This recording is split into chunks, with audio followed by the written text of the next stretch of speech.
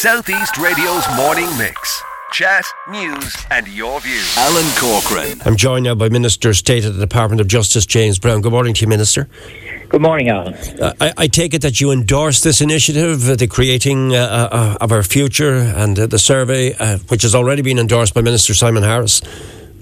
It's a very positive development and a welcome move from Minister Harris. And I think this is what we need to be doing an awful lot more of in our country, is getting that feedback from community, from people on the ground, to feed into policy, feed into where we want to be going with our society. And obviously, look, there's county councillors and there's politicians and there's different ways of doing that. But I think in particular, as our society is probably becoming a little bit more fragmented, we need to find more inventive ways to get that input from communities, from individual people, as to how they and what direction they want to see their country going. And so it's very much welcome. It's great to see it there in County Wexford, and I'll be encouraging a lot more of it across our departments and our services, because we do have good services in place whereby community groups can feed in the sense of organised community groups, but I think getting that input from individuals is really critical. All right, we have a number of issues to get through in the time frame, because in a little while we'll be speaking to the Indian ambassador. I know you'd like to pay tribute to him as well, because I know he's due to retire at the end of the year, and he has had played a huge part in the fabric of Irish life, as indeed the Indian community,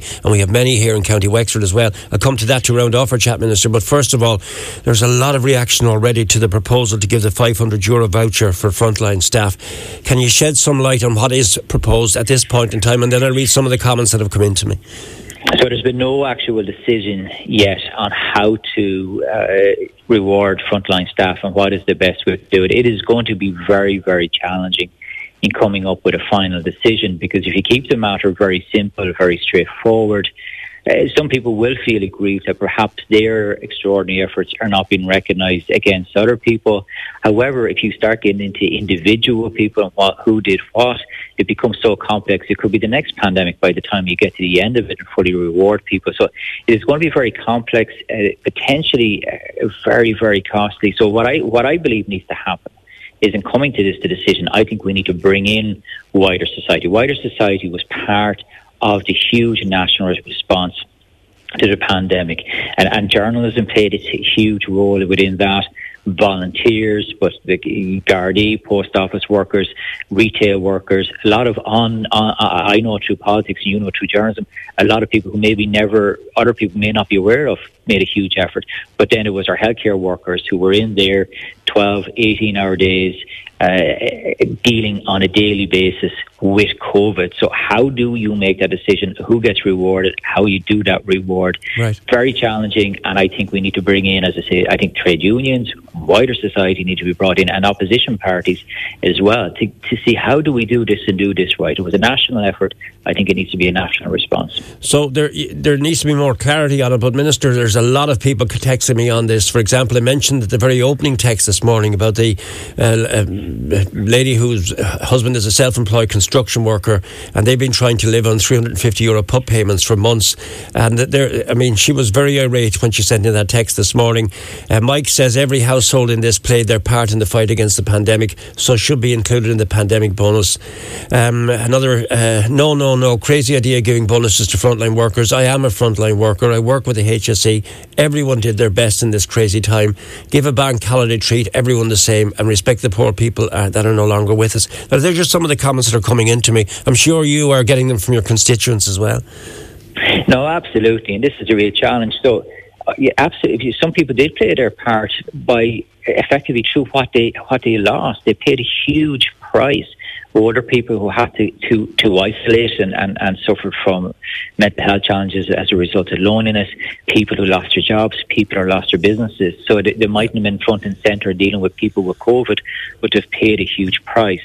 But again, healthcare workers will feel that they put their lives at risk on a daily basis. So it is really challenging. And I think what we have to do, and this is why I say we need to bring in a wider society here, what we don't want is, after a huge national effort, right, and we are now recognised as the top country in the world for our COVID resilience, to end up in a period, if you like, of dispute and neighbour falling out with neighbour and worker falling out with worker and leaving a bad taste. So I think this needs to be handled very carefully. But there's no simple answer here. As I say, bringing a simple bank holiday, some people will feel aggrieved that they went an extra effort and it's not been recognised. If you start recognising the individual people, how do you even do that in terms of who did what?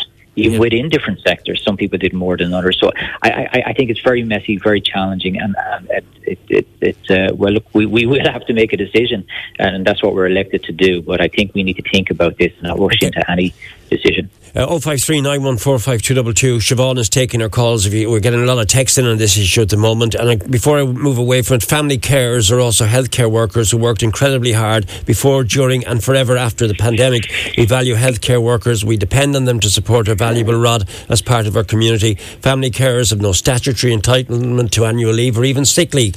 The sick leave, we have to keep going regardless, and their shifts never end. So, I mean, the list is going to... When you hear text like that, Minister, this has to be thought out and thought out well, or it will create bedlam. It's already beginning to create some. And you take carers, for example, because of COVID, the people that are caring for maybe a lot of OTs couldn't come out, occupational therapists couldn't come out, and other supports. So carers actually have to do even more than what they normally do, which is, a really stressful efforts that they have to put in. So that they're the kind of groups, I mean, that did huge amount of work and effort that maybe the general public aren't aware of, but were under huge pressure during COVID. Right. So look, I absolutely, this is going to be very, very challenging, and that's why I think we need to bring in wider society and see how do we recognise this. Where is that balance in terms of being able to recognise the entire country, but also maybe those individuals as well who made an extra effort. But I don't think it's going to be possible to get to a point where you could micro reward, where you could go into, say, one section of a county council and say, well, these people went out and worked extra hours into the public to make our roads safe or our access safe, but other people stayed at home. And remember, some people couldn't go out and do the extra effort because they had underlying conditions and they were told to stay at home. All right. It is challenging. All right, we have to move to the Indian ambassador. We're actually going live to the Indian embassy in just a second, but I just want to get a comment on a couple of other issues. The 500 Afghanistan people to be granted visas to Ireland. Can you give us an update on that, please?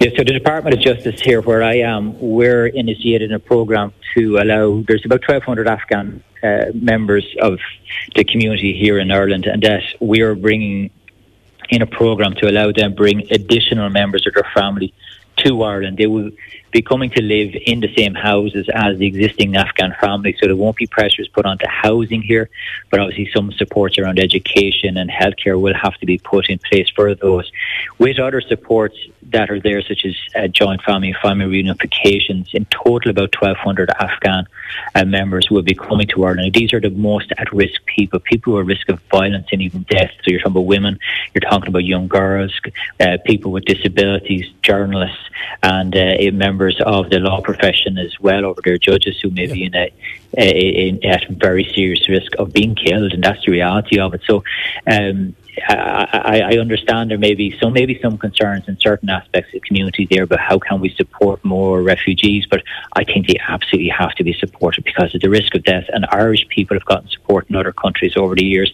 I think this is the right thing to do, and I'm proud that the department is stepping up to the mark here. And finally, the first sentences for involvement in human trafficking were handed down at Mullingar Criminal Court yesterday. Hildegard Naughton, the Criminal Justice Minister, has come out strongly in support and has actually loudly praised An Garda Síochána for their involvement in bringing this to book. So what would you like to say on this issue, please? Yeah, so the department, since myself and Minister McEntee came into the Department of Justice, and Minister McEntee is currently out on maternity leave, so we have Ministers Hildegard Naughton and Heather Humphreys in the Department of Justice here. We're putting a victim-first approach within the department, and this, I think, is starting to see the results of that, of seeing people who've been doing human trafficking going to prison. It has been a problem in this country. It's absolutely outrageous, and it can be linked back to refugees like those coming from Afghanistan, where they are such a risk of criminal elements basically using those people and abusing them for money, for profit.